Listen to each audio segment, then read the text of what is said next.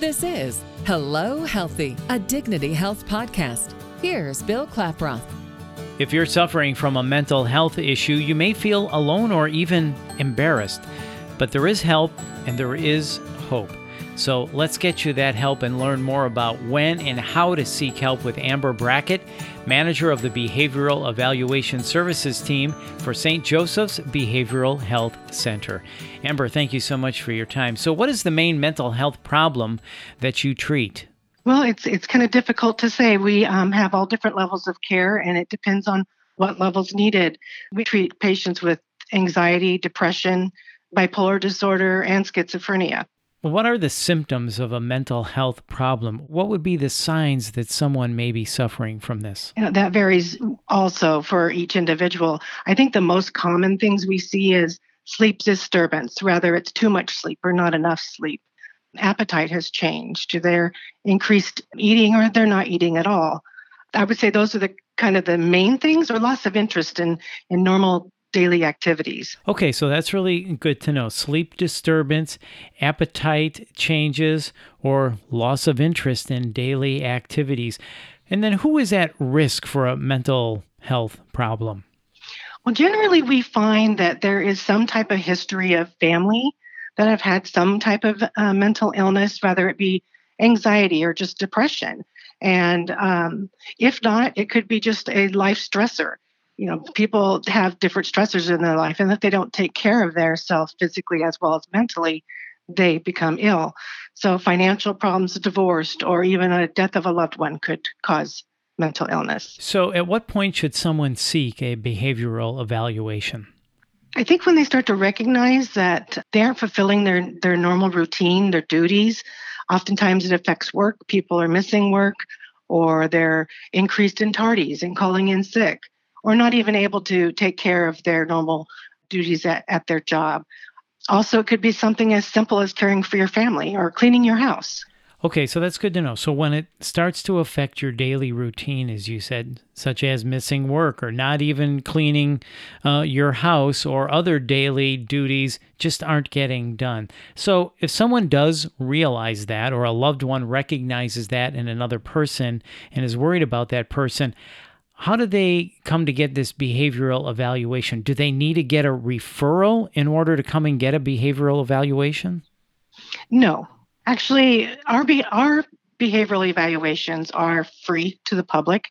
This is a community benefit that we do because we want to promote health. And it generally is just calling in and making an appointment. And it could be in an outpatient setting or even at the hospital, depending on to what degree your symptoms are. And if you just call on the phone going over the symptoms, somebody can direct you to come in. So the evaluation is free. And Amber, what is that phone number if somebody wants to schedule an evaluation? 209-461-2000. Okay, so 209-461-2000. And then what happens during the evaluation? Well, you come in and have a seat with an evaluator. They will take some time with you and ask you a lot of questions about your history. What are your current symptoms?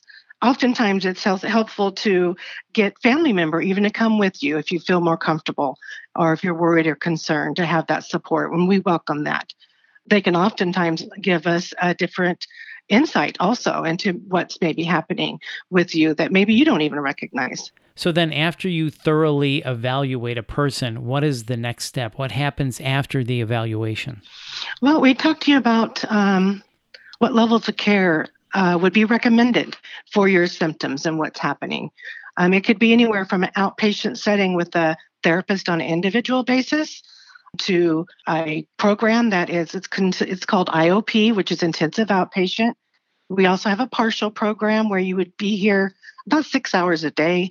And then we also have inpatient hospitalization if the symptoms are really severe. And as we wrap up, what else should we know about the behavioral evaluation services at St. Joseph's Behavioral Health Center? When things are really serious and patients end up going to the emergency room, for example, they either called 911 or family members have taken them there.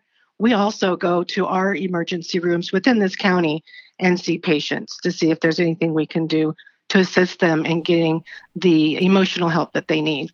I think it's really good that we're talking about this today. Many people may not know about this free behavioral evaluation.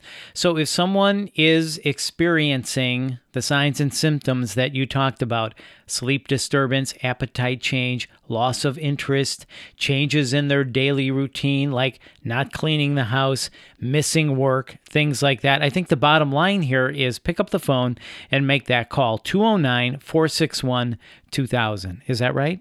Yes, and then just talk to somebody. Ask them the questions. You're on the phone. You should feel safe in doing so, and we will do our best to answer them or at least direct you in the right direction so that you can get the help you need.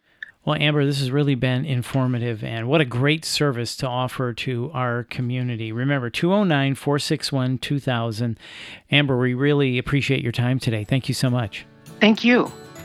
That's Amber Brackett, and for more information, please visit stjosephscanhelp.org. That's stjosephscanhelp.org. You can also call 209-461-2000. And if you like what you've heard in this podcast, please share it on your social channels, and be sure to check out the full podcast library for topics of interest to you. This is Hello Healthy, a Dignity Health podcast. I'm Bill Klaproth. Thanks for listening.